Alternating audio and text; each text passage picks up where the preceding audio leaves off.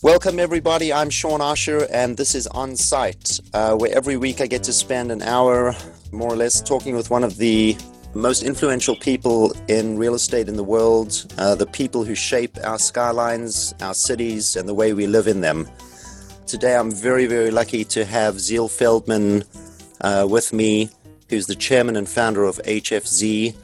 Very happy to have Ziel on the podcast. He has been a force to be reckoned with in New York City and other places in the world. I counted over 50 projects that he has worked on. HFZ was founded in 2015, but Ziel has been doing this for more than 25 years. And I'm looking forward to speaking to him. Welcome, Ziel. Hi, welcome. My pleasure. Thanks for joining us. So, we're hunkered down now. I don't want to talk about the coronavirus. It seems like that's everything we're reading and seeing. So I'm going to try and stay away from that because I believe this is a temporary thing that will pass. And I kind of want to speak to you a little bit more about larger, long-term things like your career. Tell me, where did you first start getting into real estate? What was your first entry into the business? Sure. I was a real estate lawyer in end of 1983-84. Graduated law school 83. Got my first job in a small law firm, and I was heading up together with the real estate partner, the real estate division, and I practiced law from 1984 through 1990. And that was a frenetic time in the real estate market in New York. Oil crisis of 78, precipitated by the Yom Kippur War and the Arab oil boycott in 75. The city, you may recall, was almost bankrupt in the mid-70s as a result of one of the reasons was the oil crisis. Interest rates had soared to over, I think prime rate was over 20%. And there was one of the first recessions of sorts that I experienced in my professional life. So that was the first cycle, 78 to 83, 82, 83. I broke into real estate as a lawyer in 1984. The market has started to take off. Interest rates had come down a bit. And I represented many clients in transactional work, mostly in New York, but as well around the country. I did mostly transactional work, which was buying and selling commercial real estate for both development and operation. And that was a period of time in the cycle where, because real estate was increasing in value so quickly, people would sign a contract and then within days they would flip the contract for more money. They would either take their profit in cash or create something which didn't exist before and I haven't seen again, something called a wrap mortgage, where the profit in the buyer, in the seller, was tied up in a debt instrument. And my clients were doing so well in 1980, end of 86, beginning of 87, we thought we can do it as well. So we ended up buying or syndicating a couple of deals. And lo and behold, every lawyer who thinks he's smarter than their client ends up not being as smart. So we mistimed that market as lawyers. And when the market corrected, so a couple of things happened. The Republican president, Reagan, believe it or not, had something called the Tax Reform Act of 86, which was negatively impacting on real estate. So there you have a Republican, negative impact on one of the largest capital markets in the country, real estate. Not that dissimilar to Trump, another Republican, creating tax advantages to a lot of Americans, but people in the real estate industry, depending on what business you're in, were not beneficiaries of those tax policies. So the Tax Reform Act, which took effect in the last day of 1986, eliminated 4 to 7 to 1 write-offs that people were getting in buying rental housing around the country. So doctors and lawyers and other professionals were utilizing that vehicle to get write-offs against their ordinary income. That Tax Reform Act eliminated it. And what I remember as a lawyer, everybody was so frenzied to get all their closings done by midnight on 12/31/86. I had been working 48 hours, almost like a triage to get deals closed. I'd met my wife about a year earlier, and we were getting married 6 months later, and we were going to take a trip to Miami. And she went there, and I was calling her telling her I wasn't going to make it because the last closing didn't take place until 1 minute before midnight on 12/31/86. Sounds like a James Bond movie. Well, my own little James Bond movie, correct. Wild times. It's actually times most people in the industry now don't even really remember or think of or know about. And it sounds like a wild and crazy time where there was mayhem. Well, it happens every so often. A couple of years ago, there was people wanted to get deals done for other purposes. One was 421A benefits, or other tax benefits to be getting in the ground, finishing foundations because of expiring governmental programs. So every so often in every industry, announced ends of programs create frenzied buying. Not that they're similar to the estate planning that the Republican administration put in a couple of years ago, giving $22 to $22 million exemptions, state gift tax exemptions for couples. So this was the Tax Reform Act. And but the interesting story is that was a negative towards the real estate industry. Part of what was driving real estate those days was tax credits. The market continued to climb right through 87 until October, Black Monday, first Monday in October in 1987, when the stock market crashed. We always seem to be repeating history on different levels for different reasons. And the market in New York continued to climb even post that crash till the first quarter of March of 88, where it finally collapsed. So we were one of the more active transactional law firms during that period from 84 to 88. Market collapsed. My clients were buying a lot of assets and borrowing from Ensign Bank, which is an FSB out of New Jersey. That bank went owned by, I think, same owners of Carnival Cruise Line, I think at the time, the Aronson family. And that collapsed. So I had to make a decision either to become a bankruptcy lawyer, because most of my clients were bankrupt, or to form a real estate company. So I decided the latter, thank God. I was a lawyer for 6 years, and for me, it was 3 years too long. I learned everything I wanted to learn as a lawyer in my first 3 years of practice, and the second 3 years was more of a drag. So during those last 3 years, like I said in 87, we decided to buy our own real estate because we thought as lawyers we were much smarter than our clients, and clearly buying or syndicating large real estate transactions in New York in the first half of 87 was not a very good business plan. So what was your first deal, that first transaction when you decided to go into real estate? What was your first opportunity? Well, the first opportunity was a small deal on 124th Street, right off the Triborough Bridge. I think the address may have been 210 East 124 or some number on 124th Street. Well, we bought a vacant building in Upper Manhattan for future development or sale.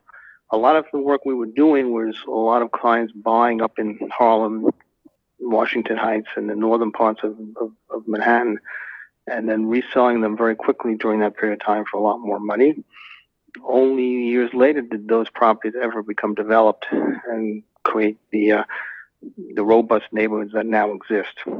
But in the early 80s through the late 80s, it was all land speculation, in addition to tax-driven rental property development. So how do you go from that initial deal in an incredibly pioneering neighborhood to then growing your portfolio into more prime areas, bigger projects, and becoming much more of a developer? How does that transition happen? So It was for 124th Street, and then we bought, this is the syndicated deal, we did a full block front on Columbus Avenue. I think it was between 68th and 69th. On the Upper West Side, we had amazing full block of retail and apartments above, and then buildings down on Henry Street. You talk about where markets are. When we bought our property on Columbus Avenue in 1987, rents on Columbus Avenue had grown to $250 a foot. When the market collapsed, not even a year later, the rents on Columbus Avenue were less than half that. So when you become a student of cycles of real estate, you start to be able to have educated guesses on where markets will go and what the price ranges of the upside and the downside can be. So my first experience was personal and for clients, watching them build portfolios on the upswing and then watching them make that very last deal, which is sometimes the biggest deal they've done, end up essentially bringing them all financial grief and effectively filing bankruptcy those times. So we started off first with some walk-ups, and then when we formed our own company, it's called Property Markets Group, with former Ensign head lending banker Kevin Maloney. The company was called Property Markets Group in 1991. We were scraping together money to buy from the OTS and FDIC. So in times when you should be buying real estate, there's no capital around, and times when you shouldn't be buying real estate, there's an abundance of capital. So would you say this cycle in this market is the same, and that holds true? Because it seems like there is a lot of capital out there now, but there's not a lot of real estate to buy. But I think we're in maybe part of a down cycle caused by this pandemic. Maybe it's temporary.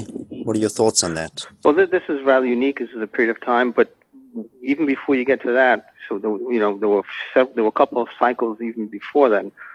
So you had the 84 to 88, let's call it exuberant real estate market around the country and in New York during that period of time. You had the financial collapse from 88 through 91.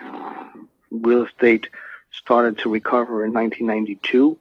It was a period of time where you had Goldman Sachs had Whitehall, and I think Credit Suisse had some other companies. It was a very active time for investment banks to be getting involved in the real estate market at extraordinarily discounted pricing. Again, buying from the government, OTS, FDIC.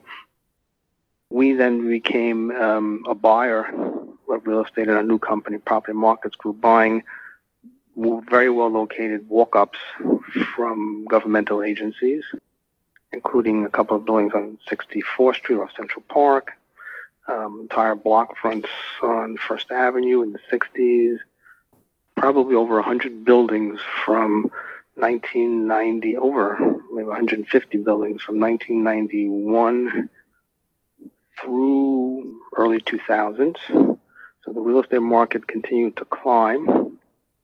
Talk about a black swan event. The next experience where real estate was compromised was the French ruble crisis in 1998, something called Long-Term Capital, which was a hedge fund of sorts, made a big bet on currency exchange rates, and the market collapsed in, I think it was the early second half of 1998. So if you bought a building in the beginning of 98 and you needed to sell it before the end of the year, by way of example, it was worth half, because all the liquidity got sucked out of the market. And I remember we were closing a deal with Lehman Brothers. We were buying a property on the corner of 57th and 7th Avenue. The name slips me right now, which eventually became one of the anchor sites for Gary Barnett's project, 157, years later. And Lehman Brothers called me up on a Friday and said, you're going to get a phone call from the Financial Times in Europe because there was a rumor going around that Lehman Brothers, this was 10 years before they actually went bankrupt, there was a rumor going on that Lehman Brothers had missed a bond payment in London. And we heard you're closing a $25 million deal with them. Mind you, only $25 million. Lehman Brothers called me up and said, you're going to get a call from the Financial Times. Please let them know we're closing your deal with you on Monday. So I got literally, I don't know if he was a CFO or somebody worked for the CFO of Lehman telling me to let the guy know that they're making us a $20 million loan the following Monday because they were afraid there was going to be a run on the bank, and which only happened 10 years later, anecdotally. Incredible. So it seems to me like you're looking at, at this point of your career at opportunities from a much more legal and financial long-term kind of investment play? Or are you looking at also developing then and taking real estate and converting it to a higher and better use? What was your business model at the time? It started off really buying distressed real estate and then, value add plays, which was renovating old, extraordinarily well located walk-ups. We then graduated to a big apartment buildings. We owned, the first time I bought the Belnord was in 1994. We bought a building called 190 Riverside, on a beautiful building on 91st and Riverside Drive. Two first examples of vertical housing, luxury vertical housing around the turn of the century that New Yorkers were moving towards. Wealthy New Yorkers were living in brownstones up and down the avenues through the late 1800s, and buildings of that type, including the Dakota and San Remo, were all essentially tapping into the wealthy New York consumer who was moving away from townhouse living to vertical townhouse living. So 190 Riverside was a perfect example of townhouse living in a vertical environment with a doorman. The Belnord was one of the first best examples of that. So we started buying these old pre-war buildings that previous owners were struggling with and converting them to condos. What made us go into that business was something called so now we're touching on rent stabilization. During the 90s, you had a perfect storm for real estate developers where you had a Republican mayor, you had a Republican governor, you had a Republican Senate. So we had Pataki, we had Giuliani, you had both houses in the Senate were controlled by Republicans, and they created what was called the Tenant Reform Act in 1997, I believe, which essentially created the decontrol laws that you now see, which have now been unwound once again, which gave an opportunity for people to buy a building, and instead of what before the act you had to get insiders to buy to convert a building, after the 97 Tenant Reform Act, you no longer needed insiders to convert a building. So once you got a vacancy, you were allowed to renovate or charge whatever you want, and then you can convert a building with a 15% buy-in, and you didn't need any of the existing rent-stabilized tenants to buy. So that changed that market entirely, and we were the beneficiaries of that. We converted some very big buildings at 500 West End, 190 Riverside, downtown, East Side. Probably at that time we were what Time Equities did in the 80s for conversions. We were probably one of the larger converters of occupied buildings during the 90s. We moved on from that, and all those buildings required, renovation, upscale, creating luxurious experiences in pre-war buildings. That was our first experience with taking architecturally significant, some iconic, like the Belnord buildings, and bringing them up to modern day standards and then converting them for more money. We then moved into the hotel business. We were buying these old welfare hotels and converting them for the purpose of converting them to Class A hotels. So we bought about 5 or 6 big old pre-war turn-of-the-century buildings and went into the hotel business from about 1998 to 2000, on the Ave, a hotel on 77th and Broadway, the Allerton, a hotel on 57th and Lex. We did what was then called the Martha Washington on 29th and 30th and Madison. Building on the Upper West Side on 73rd Street called the Tempo. At one point, we had about 2,000 hotel keys, and we formed a hotel management company called City Life Hotels. So something happened again. So you had the 1998 long-term capital crisis, sucked out capital in 1998. You then had 2000 tech bubble burst. Again, New York real estate was not affected by either one of those events other than for that period of time where there was no capital in 98. The tech bubble in 2000 didn't really negatively impact New York real estate very much. 9/11 came a year later, and the entire hotel market was essentially temporarily wiped out. So not that dissimilar to what's taking place today, we were fortunate that and in 9/11, it took the New York residential market only 4 months to recover. So this is a really very important thing to understand. Every event, every negative event has negative impact. You then need to understand what the impact is locally where that event is taking place. The hotel market took at least 2 years to recover after 9/11, and that sort of made sense because people were afraid to travel. TSA came into effect. America and the world were changed forever from that event. The real estate market, the residential real estate market and office market to a lesser extent, recovered within 4 months, literally. So when real estate pricing had gone down or there was no activity, it only took 4 months in order for that to recover. And so we were letting go at the time, maybe a couple of thousand employees in the hotel business. We were fortunate enough to have the residential market recover. So we were taking all the capital that we were making on our conversions during that period of time and supporting the hotels. We had a decision to make, was to let the hotels go, and a lot of hotels ended up back with their lenders. We decided to take the money we were making on the residential portfolio and put them back into the hotels, hoping one day we would get our money back. Lo and behold, the hotel market recovered in 2000, end of 2002, beginning 2003, and we were fortunate enough to sell our hotels in 2007, 2008, the last one being a hotel that Lehman Brothers, ironically, financed for the purchaser and closed, believe it or not, in June of 2008. So Lehman Brothers, 10 years later, from when they closed on a deal with me on 57th and on 7th Avenue, did one of the last deals before they went out of business 10 years later in May of 2008.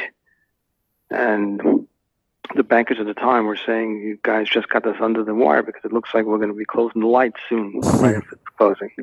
Were you dealing with the same people you were 10 years prior, or it was a different group? No, absolutely. Same people? Same group, yeah. I mean, Mark Walsh ran the real estate division. So how important was that relationship? Was that important part of and component of the deal? It was a very important relationship. Both, remember, we utilized them in many ways. So we got them into at the time, they were recapitalizing a lot of our rental properties for conversion. So they took out some of our old partners. Those days we were raising capital together with Gary Barnett, a lot of overseas high net worth families. They had tax sensitivity to doing conversions, so they sold out at stepped up values. Lehman Brothers came in and recapitalized those properties based on our pro formas that we were converting them. And lo and behold, it worked very well from 1994 through 2001, where Lehman Brothers was in the business of investing capital. We were converting the buildings. They were getting a great yield, and our original partners that we had were cashed out for significant profits earlier. We then used them for hotel development, and they had a very robust hotel program, and all to the very end.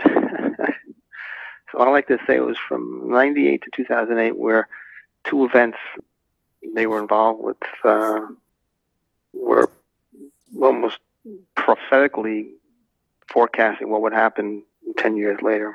Right. Fascinating. And then 2008 comes and the world kind of shuts down. Our market freezes. And then what do you do? So 2008 is the financial crisis. So we were fortunate enough to guess more right than wrong, where I sold all the hotels were sold.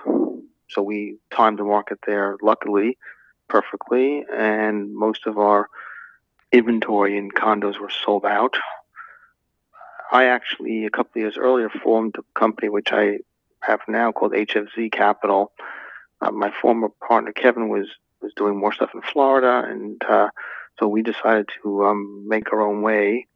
And I looked at the 2008 crisis and said, just like I had said back as a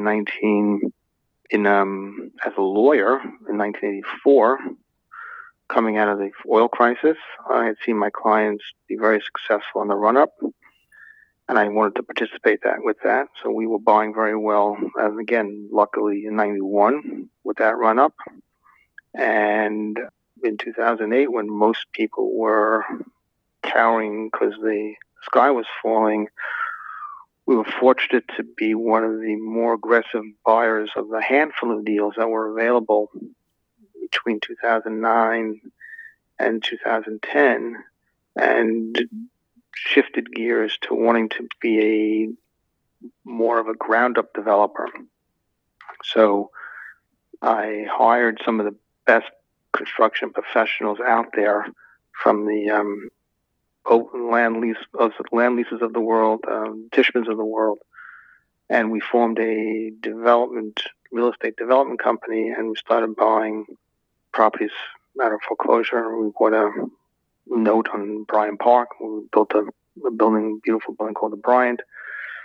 We bought a building that we built called the Halcyon on 51st and 2nd, where there was a tragedy where a crane collapsed and 7 people were unfortunately killed. We bought that from the bank, and then we built that building and a number of others during that period of time. So when most were sitting on their hands, frozen in fear, we, because of my experience, both as a lawyer and then professionally, had confidence in our city that we would be buying real estate again and come back. Lo and behold, that financial crisis, and again, everything was with, you need to be a student of demographics and global trends, and which includes interest rates, which includes immigration, which includes, it's all about supply and demand in every business that you're in. Somebody is always looking to sell something, and hopefully somebody wants to buy it. I had believed in 2008 that this was going to, the end of 2008, that this was going to just be a period of time where there'd be some opportunities to buy things well, and the city would recover. Another anecdote, when we were designing our building called the Halcyon on 51st and 2nd, now mind you, this was a 17-story superstructure building built. 17-story was already built. Mm-hmm. It was going to be a 48-story building. It ended up being, I think, a 40-story building. But we married a new structure to this old structure. And when we designed it in 2009, end of 2009, nobody thought that large families would want to come back to the city. We all thought that with the financial crisis, it was all about lower pricing. You're in this business, Sean, and we designed a building where it was all studios and 1 bedrooms and maybe a handful of 2 bedrooms. Right.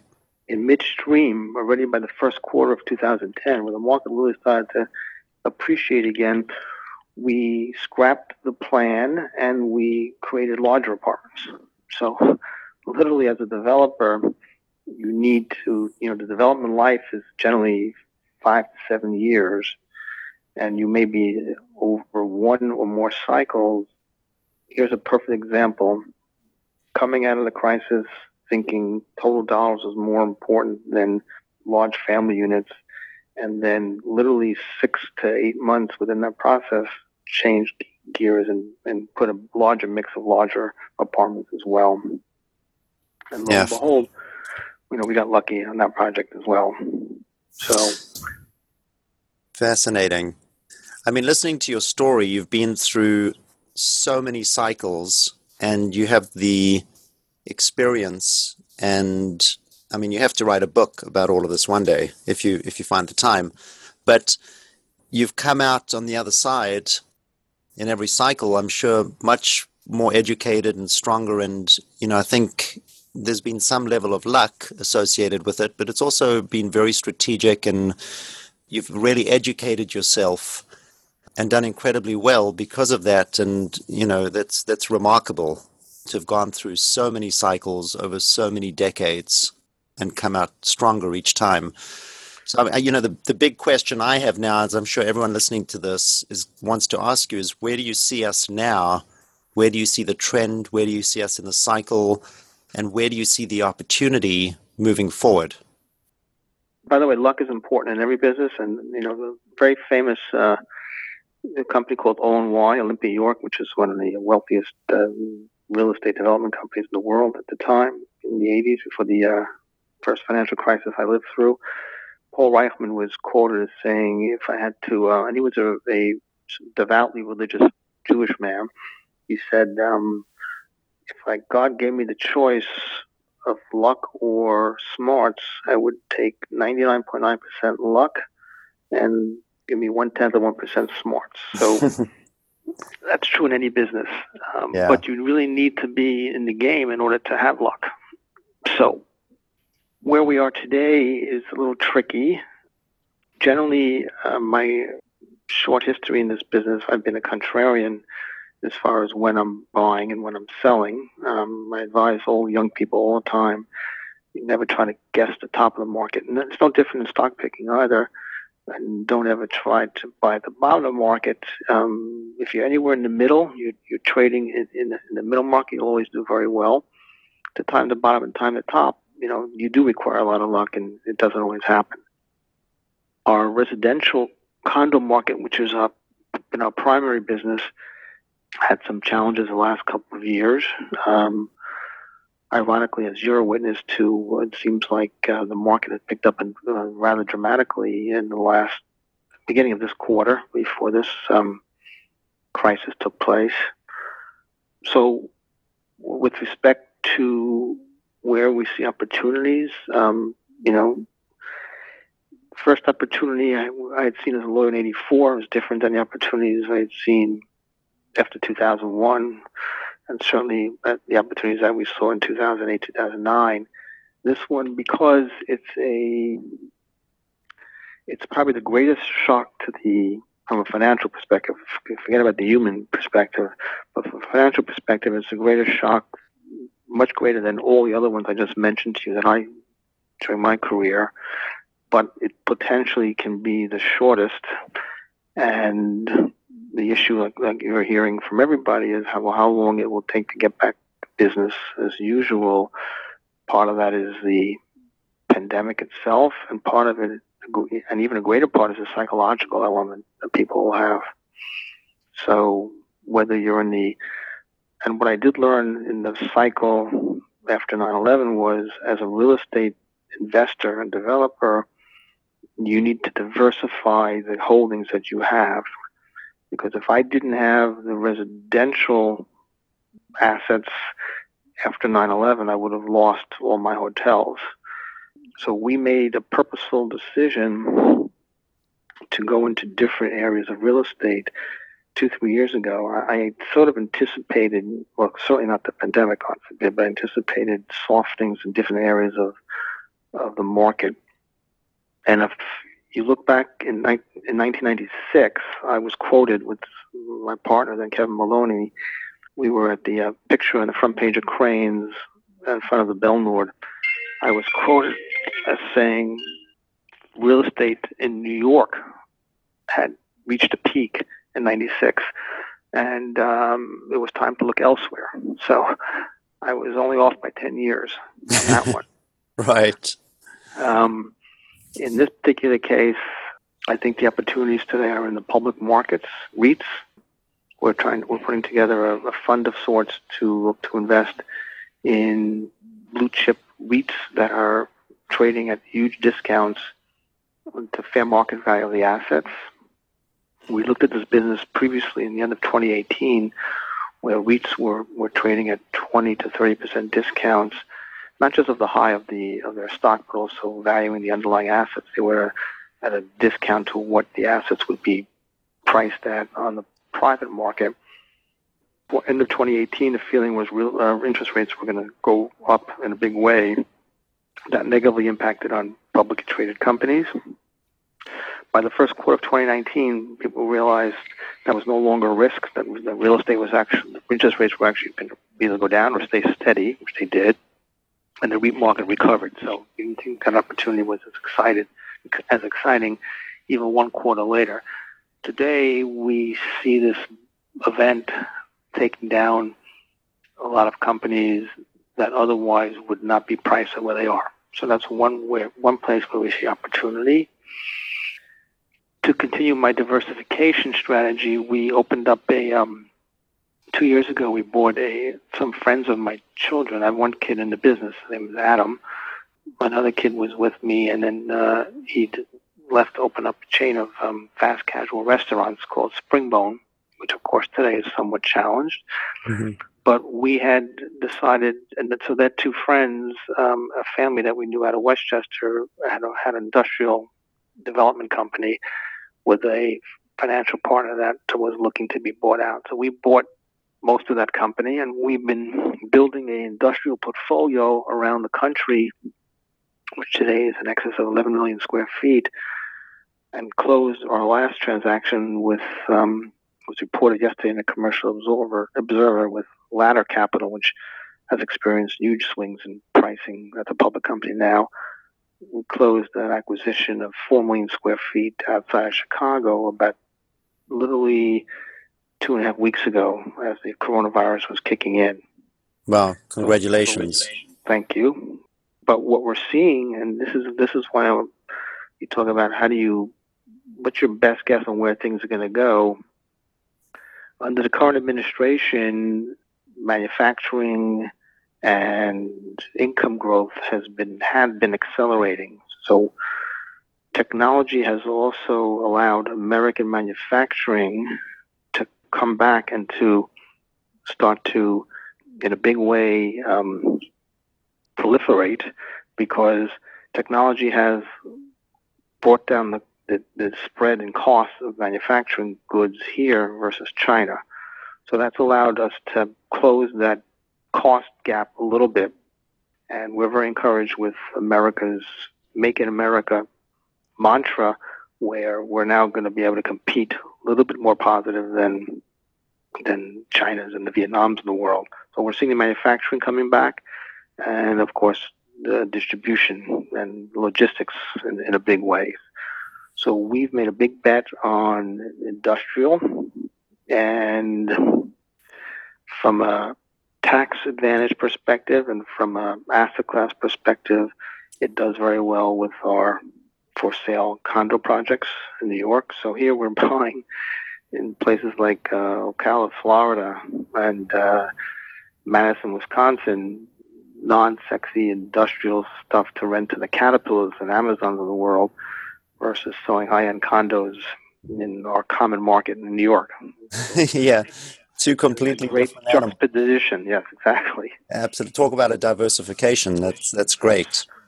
But we hope to grow that even more, and we think it's a great. The yields it may not be sexy, but the yields have been shocking to me. During this crisis as well, we continue to have interest to sign leases. I was just watching CNBC before you called, And Caterpillar is out there hiring.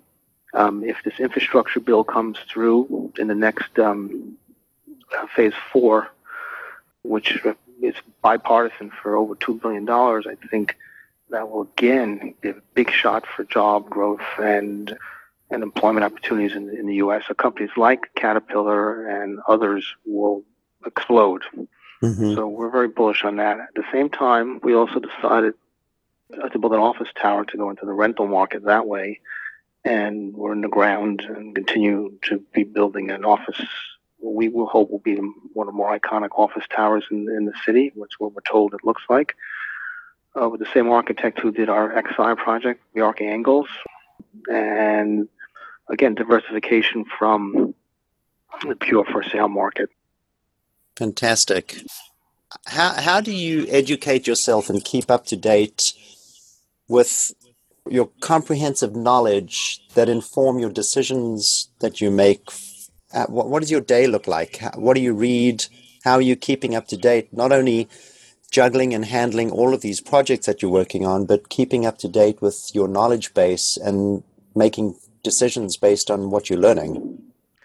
Well, I mean, first of all, you have to surround yourself. I have a partner, a guy named Nir Meir, and I have another guy named John Shannon. So we have very capable people who can execute and create. So you can't be certainly not a one-man show at all. I'm more of these days 30, looking above and watching. I got educated by the market, and people who are partners of mine, we educated each other. Now I've educated the younger people who work for me, and lo and behold, they've taken over to a large extent, including my son. So I have the luxury of and enough time as well to be more of this deep thinker you're implying than I am. In reality, it's just being a student of what you're in. So everything, like I mentioned to you, from demographics to politics, I'm keenly aware of how politics impact on markets. New York, as you know, I think is a self-inflicted political damage to the economy of the city pre-corona. Different states in the country follow a certain political position that I think is not beneficial to business. It's guessing where those will land. How will people in power change? It's a whole lot of stuff. Yeah. The diversity part of it, though, was really what's very exciting for me. One example, when we bought this building called the Belnord, which is a full square block, and really was at one time it was built in 1903. I bought this with Gary Barnett in 1994. And when it was built in 1903, it was the largest residential building in the world at the time. I then sold out to the partnership in the mid-90s and then bought it back about 4 or 5 years ago.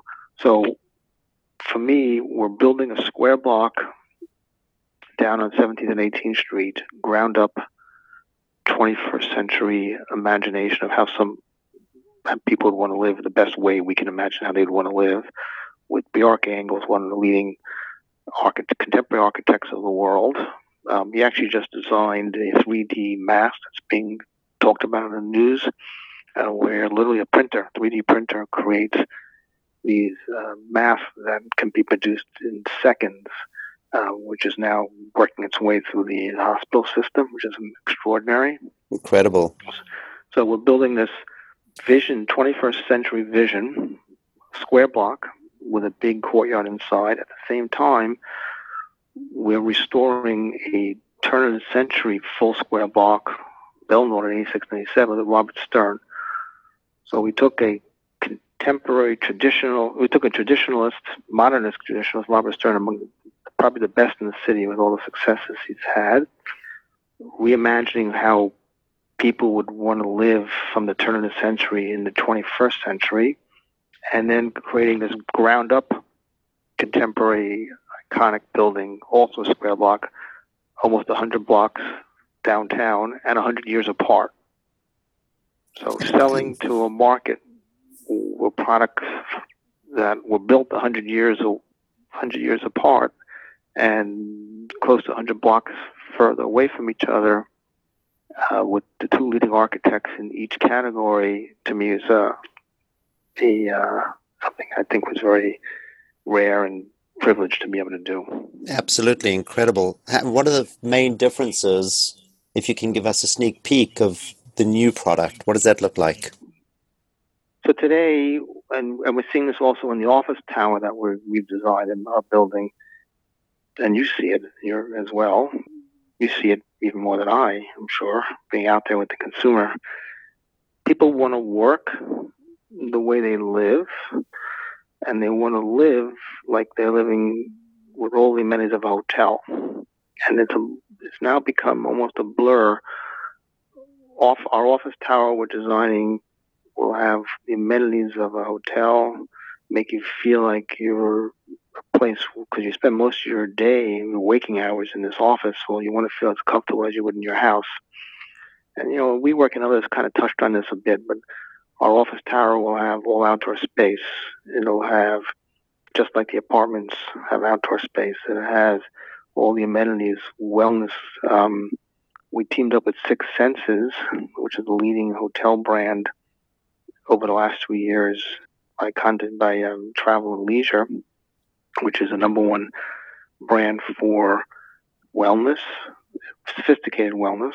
I like to call it decadent wellness, where everything from how you sleep, how you breathe, how you eat, how you exercise, how you view the world, is all centered around healthy living. So our office tower, every floor, never been done in New York before, will have outdoor space. We'll have healthy eating. I sat in a meeting several months ago, and I was told that we need to have a scream room. Not screen, but scream. I said, what is that? What the hell are you talking about? So they said, well, when people who are upset about their employer either yelling at them, or maybe it's the millennials that have very thin skin, they need a place to detox and vent. So it's a freaking scream room. So when I heard this, I ran out of the room screaming, actually. Excuse me, what the hell are you talking about? That's hilarious. So we go from a scream room in an office building to imagining 6-star hotel services in our XI project in New York. Amazing. Air and light is critical, right? So downtown XI, we had a 400-foot ceiling with 1 million square feet. Even though it's a square block, we created buildings that move away from each other, Bjarke Engel designed these two twisting towers that allowed maximum views, 360-degree views of the water in the city, and the buildings are not competing with each other. They're, in fact, complementing each other. Yeah, really beautiful. Juxtapose that with the Belle Nord, where you have every apartment facing the courtyard, beautiful 22,000-foot courtyard, fully landscaped. Again, air and light is critical, whether you're in an office, whether you're in an apartment house. A little less critical, much less critical in a hotel where you're only staying for a night or two or three. So guessing where you think your clientele, your customer, is going to want to live and work is where I think the difference between success and just being another project that will either do good or not do good, depending on what market you're in. You have to assume your markets will always be challenged. Years ago, when I broke into this business, having information in the early 80s was where you created value, where other people didn't have information. Today, everybody has all the information. There's nothing nobody doesn't know. It's how you interpret that information which differentiates you from others. And here, imagining how you would want to spend your working, living, and relaxing life, we've tried to tap with the best professionals in the business. Well, I think you've made a huge addition to that, and definitely are at the forefront of innovation and how people are going to live their lives in the future. Zeal, thank you so much for sharing your story and your insight and your wealth of knowledge. It's really been a privilege to listen to your story and, touch the surface on that.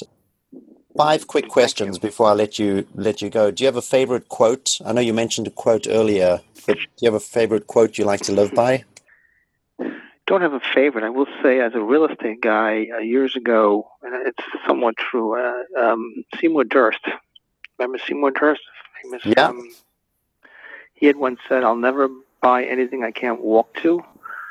So there's a certain amount of truth to be saying, if you're going to develop an expertise in something, keep it close to home. As you get further away from your strength, the chances of failure get greater. So even if you're a company like ours, that's one of the larger development companies, doing stuff in Florida or elsewhere, is always more challenging than in New York, where your offices are and where your connections are. So that was always something I found. Yeah, that's a great quote. Great quote. Do you have a favorite book? I don't. I don't read much now. It's mostly industry and news. Yeah. What's your favorite building in the world? Other than the XI? Other than the XI and the Belnord, of course.